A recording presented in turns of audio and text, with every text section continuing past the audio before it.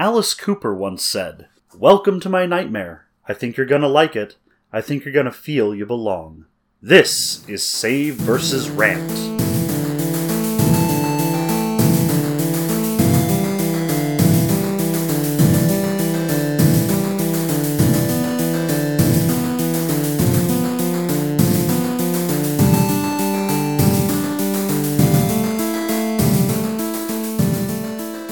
Welcome to Save vs. Rant, the Everyman Gaming Podcast. I'm John. And I'm Jeremy, and today we're talking about Kingdom Death Monster. What is Kingdom Death Monster? Well, Kingdom Death Monster is a boutique nightmare horror miniatures game. That was a lot of words right in a row, so let's just cut it down. What's nightmare horror? Well, writer Richard Gavin described nightmare horror as any work so steeped in the uncanny and the darksome that it manages to pierce through our logical safeguards, providing us with an experience akin to our most intense nightmares. So nightmare horror is a genre of unrelenting horror, where you no longer can rely on logic or expectation to explain what's going to happen next. You can only expect that something terrible and dreadful is going to happen at every turn. It's like having Lyme disease with this experience of unrelenting dread, believing that you are going to die any minute. Kingdom Death Monster has nightmare horror oozing out of every single part of it. From every single miniature, from all of the encounters in the game, to even just the setting, the plane of faces, which is this plane of just carved faces. Nightmare horror does also have some kind of squicky and interesting elements to it that some of our listeners won't want to hear. I'll let you know right now, toward the end of this episode, we will be talking about some of those orange zone topics. And we'll let you know then if you want to skip to the more spoilerific second episode, or if you don't want to listen to any more about Kingdom Death, you can just join us at the beginning of Season 2. So for those of you who still want to join us about Kingdom Death, what we have is this Nightmare Horrors miniature game that is essentially an RPG-light miniatures combat boss rush game. Now, it's a lot of words, but I think it conveys the idea very well. It's a little combat tactical game with a board where you move miniatures around. The miniatures fight each other, and each time you're fighting several small character miniatures with character sheets and a little bit of information about them against one main boss-type miniature that you have to defeat to win the encounter. I'm reminded a lot of the video games Monster Hunter or Shadow of the Colossus. It's just an overwhelming odds sort of thing. So let's start talking about what we actually have here. Sitting in front of us is a 22-pound box completely clad in matte black paper. It is huge. It is dark. What all comes inside of this thing? Well, it's absolutely massive. It's got over 1,000 cards in it. It's got a massive rule book, which also contains several encounters from the game that you have to reference throughout parts of the game. The total of the rule book is 235 pages. There's 18 sprues of miniatures that allow you to create more than 40 highly detailed miniatures, including the 7 enemy miniatures that come in the standard base game. Although the 1.5 release does, I believe, have one additional miniature, the Gold Smoke Knight. The Gold Smoke Knight. I'm going to warn anyone who's interested in this game. It's $400.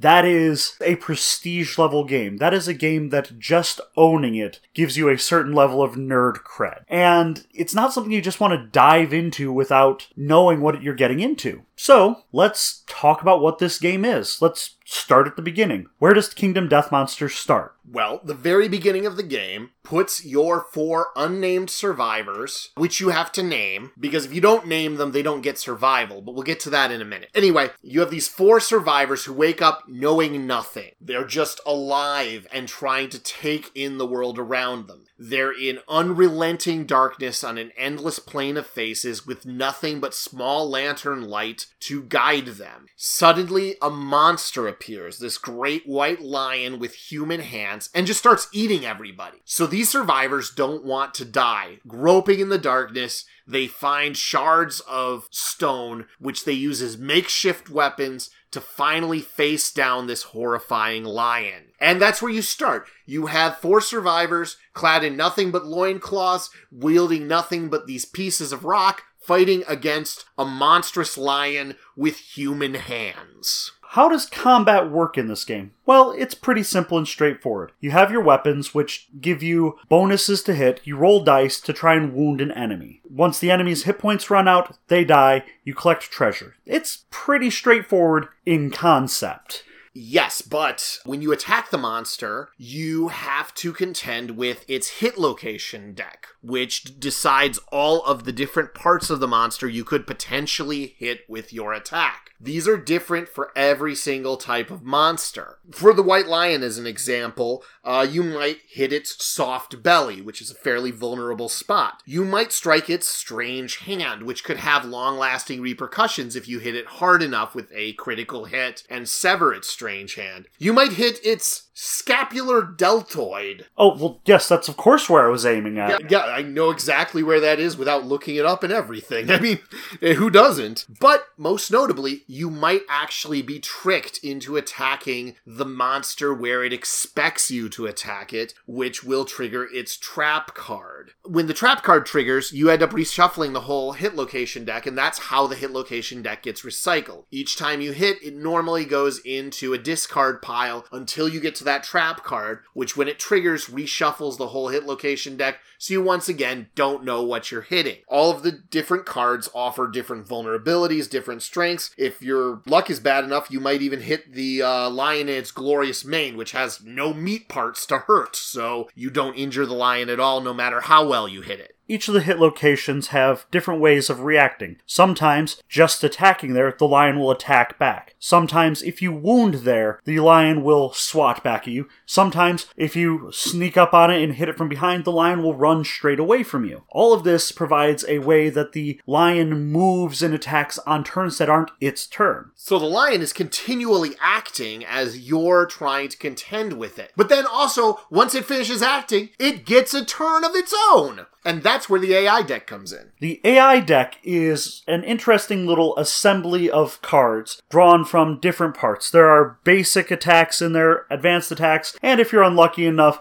legendary attacks. Those are for high-level monsters and the like. On its turn, you just turn over the top card of the AI deck, and it attacks. The white lion will swat at you with its human-like hands, will chomp on you with its big liony maw. Sometimes it'll flop on its back and do that thing that cats do where it pulls all of its legs up and goes, "Come on, touch my belly, touch my belly." I don't think it actually talks and taunts you like that, but it might, who knows. But it does do that thing. It waits on the ground for you to come to it and try to attack it. If you don't have any ranged weapons, you gotta go attack it at some point. But the point is, all of these contribute to the lion behaving in a predictably white lion manner, but in an unpredictable manner overall. You don't know what exactly it's going to do. You're not sure, even if you knew what all the AI cards are, you're not sure which AI cards got shuffled into this particular white lion's deck. On top of that, these AI cards act as a sort of hit points. When you injure the white lion, its AI cards get moved from its AI deck to a wound deck, which once it accrues all of the AI cards in the wound deck, the white lion will finally die with one final blow. And this means that the white lion behaves in a more constrained manner as it becomes more desperate when you actually start wounding it badly. So if you have an idea of what attacks haven't gone out yet and which attacks you're knocking down, you know kind of what the lion's behaviors are going to be as you start to whittle it down like that. It's an interesting mechanic that gives you an idea of how the monsters behave while still allowing them to behave in unpredictable, monstrous ways. Some of my favorite parts of this game are once you've wounded an enemy after a while, you go, okay, I know that it has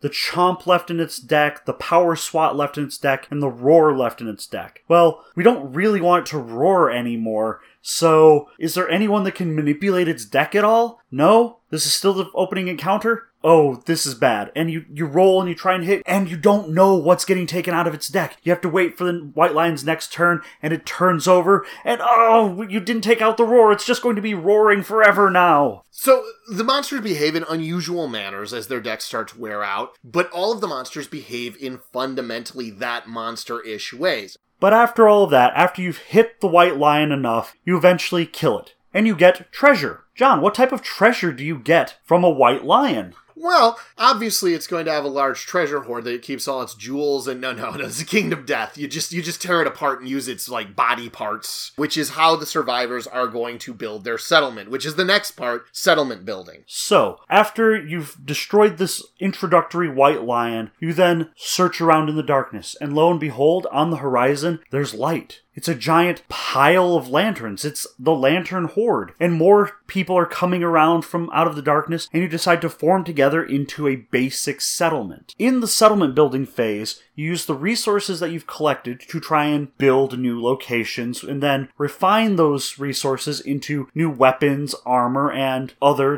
different things. Sometimes you can build specific weapons after certain locations have become unlocked. Other times you just have to build basic bone weapons which break if you hit anything hard, and rawhide armor, which only provides 1 or 2 points of actual armor. Now, this phase would be, frankly, pretty boring if that's all you did in it. But there's also innovations. You get to build up the settlement. You get innovations, which follow kind of a rudimentary technology tree. Of course, they're mostly randomly drawn when you build innovations, so you are forced to work under certain constraints. You don't just get to select from anywhere on the technology tree you get, so maybe you end up with a choice between developing ammonia for your settlement or inner lantern, which is sort of a rudimentary religion. But the point is, you end up taking whatever you're given and trying to forge a rudimentary Paleolithic society from it. On top of that, as certain events happen throughout your timeline, as certain threshold events occur in your settlement, you might unlock society principles. The first principle you're going to unlock almost certainly is the principle of death, which is where your survivors decide what they do when someone dies. Now, the 2 choices you're given are dig them a grave, give them a nice send-off into the afterlife. Or, there's a dead body. You might be able to rip it apart and get more resources out of it. You might be able to cannibalize this body, which is pretty dark. Yeah, it's kind of a gruesome implication. The second society principle that you're going to unlock, similarly, is birth, the advent of new life, and what to do when that new baby comes along. Are you going to nurture it, come together as a settlement, and treat this new life as precious and wonderful? Or are you expecting this new freeloader to start pulling their weight as soon as humanly possible and get rid of them if they don't? Is this going to be a nurture the young settlement or one that demands survival of the fittest? These things together make a very interesting and flavorful settlement building phase. But after a while, your resources start running thin. What do you do at that point? You go back out and you fight more monsters. At the very beginning, you only fight white lions. But after the second lantern year, which happens every now and then when a lantern just burns out of the lantern horde. Oh yeah, did we mention there's no other way of telling time in Kingdom Death? Because there's, no stars, no sun, no evidence of any sort of static way of telling time. So the survivors every once in a while notice that one of the lanterns has gone out and call that a lantern year, however much time that is. It's enough time that a newborn survivor is ready to go hunt at the end of the lantern year, so must be a little while, right? But after the second lantern year, you can fight something other than white lions. You can fight the screaming antelope, which is an antelope that screams out of its giant, distended stomach mouth, which is big enough to swallow a survivor whole. Oh my goodness, this is terrifying. Yeah, and it's got human-like teeth, surprisingly human teeth along the bottom of it, and little bitty hands that help push whatever is being bitten into the mouth. So, yeah, the monsters in this are pretty disturbing, and I find that to be an aesthetic that really appeals to me. A very interesting thing is that when I first unlocked the Screaming Antelope, I thought, okay, so it's going to have a different AI deck, but I basically know how to fight a monster. I mean, you gang up right behind it, you don't get directly in front of it. That's how we defeated the White Lion, so Screaming Antelope must be pretty much the same, right? Well, the great thing about the way Kingdom Death handles its hit location deck and its AI deck is that the Screaming Antelope can behave completely different from a White Lion, whereas the White Lion is a consummate predator that's continually trying to stalk the battlefield, that zeroes zeroes in on whoever's the biggest threat to it and the most likely to cause it harm, and leaves survivors that have been nearly defeated alone to focus on ones that are truly dangerous to it. The antelope is a prey animal. It's skittish. It's frightened. It runs from you. If you're knocked down, instead of moving on to someone who's an actual threat, it sits and tramples you and tries to cause bigger problems. It knocks you around. It screams at you. It has frighteningly human eyes that make you hesitant to kill it. And if you leave it alone, if you go, okay, I'm going to attack it from range, it'll start healing itself, which is really obnoxious. After that, you get more resources. That's pretty cool. You start going along, you start developing, you start getting some pretty good weapons. And then you have a Nemesis encounter, which we don't want to spoil those for you. We're going to put that into the next episode. But the biggest thing that you need to know about Nemesis encounters is you don't hunt them. They hunt you. But now, as we move on, you eventually find a gigantic feather that alludes to the existence of a third quarry monster, the Phoenix. Now, the Phoenix obviously is a gigantic bird and therefore is going to behave in a manner different from the white lion and different from the antelope. You know this going into it, so you're kind of preparing for a different sort of battle. Now, the Phoenix is probably a bird, so it's going to fly around the battlefield, right? It's going to probably use a lot of mobility and stuff. So that's what you expect going into the fight. Now, what happens when you actually fight the Phoenix? I mean, you start assembling the deck. It has 12 AI cards in the deck, which is more than a level 1 White Lion, but less than a level 2 White Lion, so it's probably going to be in there. So you go, okay, 8 basic cards from its deck, 3 advanced cards from its deck, and 1 legendary card from its deck. No. This is a level 1. It's not supposed to have a legendary attack in its deck. No, it gets a legendary attack right out the door. So that is something that can be pretty surprising when you face your first Phoenix. So then you fight the Phoenix, and you're expecting it to have a bird theme, or maybe a fire theme, because it's a Phoenix, but it's actually playing off another theme that a Phoenix has. It has the rebirth theme, and a time theme. The Phoenix doesn't age the way that we would think that it would normally age. It shifts through time. It gets older and younger. Moreover, it shifts you through time. It moves you back and forth. It kills you slowly in the past. It throws things into the future. It does all sorts of horrible stuff with time. Now, just to give you a few examples, we have the Phoenix's hit location deck, which is, again, very different from the Lion's hit location deck and very different from the Antelope's hit location deck. We've got its Glorious Head, which has the effect of causing survivors who wound it that have a time token, which is something that the Phoenix sticks on you, to rewind, which just undoes your attack. Like, you wounded it in this location, that doesn't count. But anything bad that happened to you up till then is still there, but the Phoenix doesn't care. It undoes your attack, and it doesn't count anymore. So that's awesome. Then let's see, it's Feathered Back. Displacement. So the Phoenix just moves in the middle of your attack when you wound it, and that cancels any wounds that aren't valid anymore. Unless you can follow the Phoenix, which you might be able to do if you've got enough experience, but if not, you're pretty much stuck. You just missed the Phoenix. And its Glorious Primary Eyes. Well, this is a first strike location, which means it jumps straight to the front of your hit location's queue and is resolved first, and has a reflex that goes off every time. The reflex is, the monster stares into your future and kills all your children. I'm sorry, what? It kills your children? Like, what? It kills your children. Like, you can't have children. They're just gone. This survivor can never have children. You can cancel your attack once you know that this is the hit location that comes up. It says so right on the card. So, how important is that to you to have children in the future at any point? So there's hard decisions to be made. And then meanwhile, in its AI deck, it's got some really, truly brutal cards. The first time I faced a Phoenix, it pulled out an advanced card, which I initially thought was a legendary card because of what it does. The difference between us, which not only throws one of those nasty age counters on you and prevents you from blocking, it also does 10 damage and automatically targets your head. Now, survivors have different hit locations that cause different bad things to happen to you based on how badly you're hit there. And you can imagine the head is a pretty bad one, but on top of that, when you actually roll for the bad thing that happens to your head, you roll at a -2 penalty. And then its legendary attacks, it has an attack that undoes your game.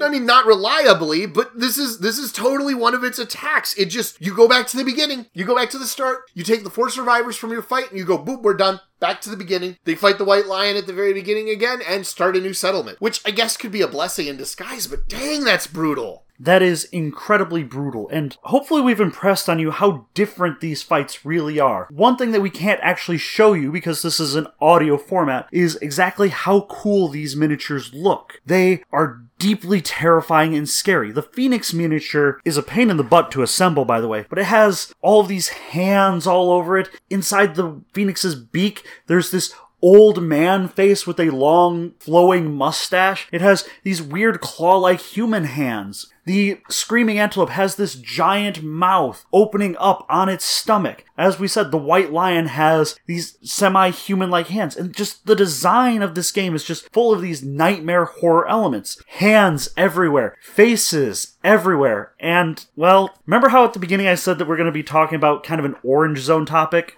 This is what we're going to be talking about right now, so I'll give you a moment to turn off the episode if you want to, and if not, a lot of the design actually involves genitalia and sexuality. Yeah, there's enormous amount of phallic and yonic imagery. I mean, even on the base miniatures, we have the White Lion, which subtly has a pair of testicles and a sort of cat's sheathed penis, which, you know, isn't especially shocking. It's something you might find on any miniature anywhere. The Phoenix, more notably, has a cloaca at the back of it with a set of grasping hands around it, which I found to be a little off-putting. Some of the expansion miniatures, though, are where you really see examples of this. The Gorm, which is sort of a human baby, elephant, anglerfish, nightmare horror amalgamation. With arms around its mouth, grasping and dragging you into what looks to be a vagina dentata nightmare opening mouth. Yeah, that's a very strong vagina dentata there, and it has an enormous pair of pendulous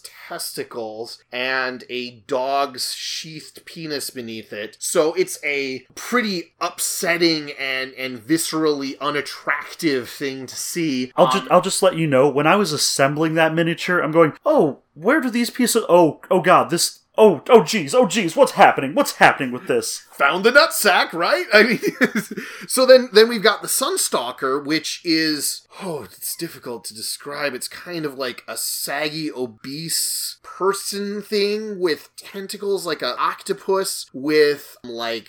arms coming back his ear? Yeah, like ear-arm fins. And a shark mouth, but not shark teeth, but like human denture teeth? Uh-huh, and, a couple of tentacular sort of protrusions from it, a pendulous sagging chest with sort of funky little nipples at the end, and most notably a set of tentacles at the bottom, some of which terminate in toes like a human foot, some of which terminate in just tentacles, and one of which is a penis. Like, just unapologetically, that's a penis. And it's the biggest, longest one in the front, and if you look at the artwork in the books that depict baby Sunstalkers, yeah, that's their penis. It's right there. Their looming genitalia. As a final example I want to bring out, we've got the Lion God, possibly one of the most disturbing miniatures that actually sees gameplay. The Lion God has a tail, which, if you look at it, is a penis. A very faithfully detailed penis, once you look at the end of it, which appears to have a foreskin and a few little cat barbs on it, like a cat's penis, if you'd never noticed that.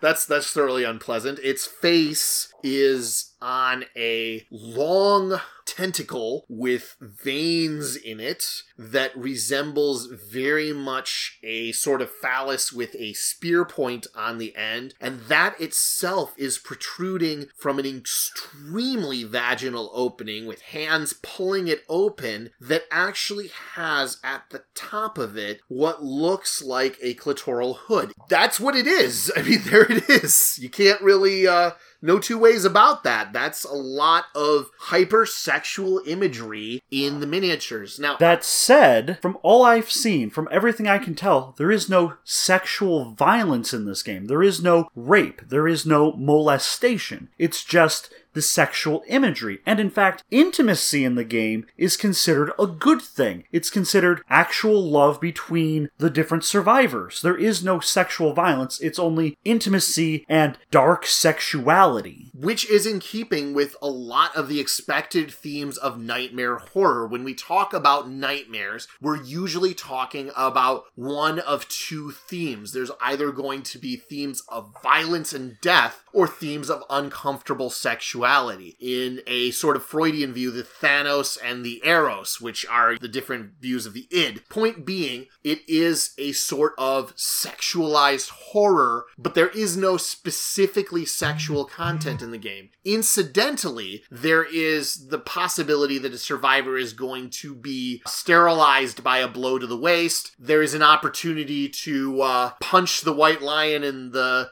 fuzzy ding-dong. That's actually what it says. Fuzzy groin, you knock its ding-dong off. Yep, there it is. Fuzzy ding-dong, which castrates the lion, but at no point is this depicted as a form of sexualized violence. Now, this game has received a lot of feedback, a lot of negative press, because in its first Kickstarter, it had pin-up models that you could get for different characters and even some monsters in the game. They were entirely optional, but they were objectively sexualized. They were pin-ups. The problem with this is that pin-ups kind of go against the overall theme of horror. But not really. It's more of a way of changing the theme, where it goes from something revolting to something pleasing, and then back again. If you watch any serious horror movie, what you'll see is moments of lucidity, where things seem to be normal and breathable, so that we can actually punctuate the horror of the movie. This is a common theme in horror, in moving between things that are acceptable, even pleasant,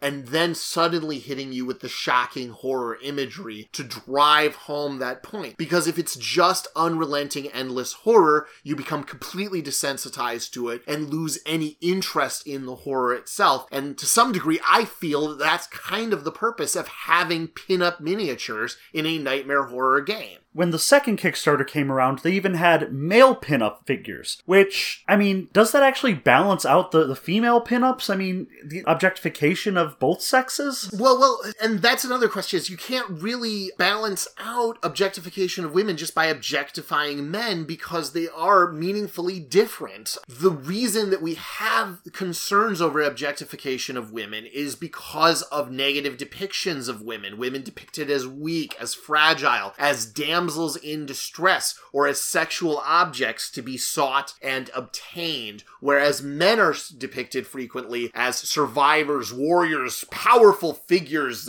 Conan the Barbarian. And if you look at the old Conan-style artwork, you'll always see these themes of powerful male figures with wilting damsel-type female characters that need constant protection. I don't feel that Kingdom Death does that, though. If someone looks at Kingdom Death and feels upset by the sexuality of it, I understand. This is a thoroughly unpleasant nightmare game, and for some people, they don't want to experience that. I like horror. I really do. And I feel that the sexualization actually adds to the overall theme of horror. But I get it. And I can't necessarily recommend this game for people who object to those themes. Kingdom Death is ultimately what it is in this sense. It's not going to change. It's not going to become something different. And there's no way to sugarcoat or gloss over this. This is part of the game. This is part of the package that you are sold with Kingdom Death. And it is sort of a take it or leave it. But in Kingdom Death's defense, I will say that at no point do I really feel like females are wilting flowers and men are these powerful warrior types. Honestly, in the Kingdom Death world, everyone's at the bottom of the same food chain, and every survivor is scrapping just to live at all. So that was our mostly spoiler-free Kingdom Death monster episode. The next episode is going to go deep into the story that emerges from Kingdom Death. It's going to have full spoilers. It's going to talk about all of the Nemesis monsters, and we're going to speculate a little bit about the actual world and what's going on, what's happening in this world where you're only getting little snippets of information. So join us next time for that. This has been Save vs. Rant. Thank you very much for listening. Richard Gavin once said, "Nightmare horror is an elevator to Hades. Its creators offer no upward return. They simply seduce you inside, and once the doors are shut, they cut the cable. Save vs. Rant is a Tabletop Gamers Guild production. Your hosts are John and Jeremy, with music by Timmy Skittles. New episodes are released on the first and third Monday of each month. Save vs. Rant is recorded on dueling laptops in front of a silent and invisible studio audience. Visit us at SaveVersusRant.com or contact us on Facebook or Twitter at SaveVersusRant. We'd love to hear from you.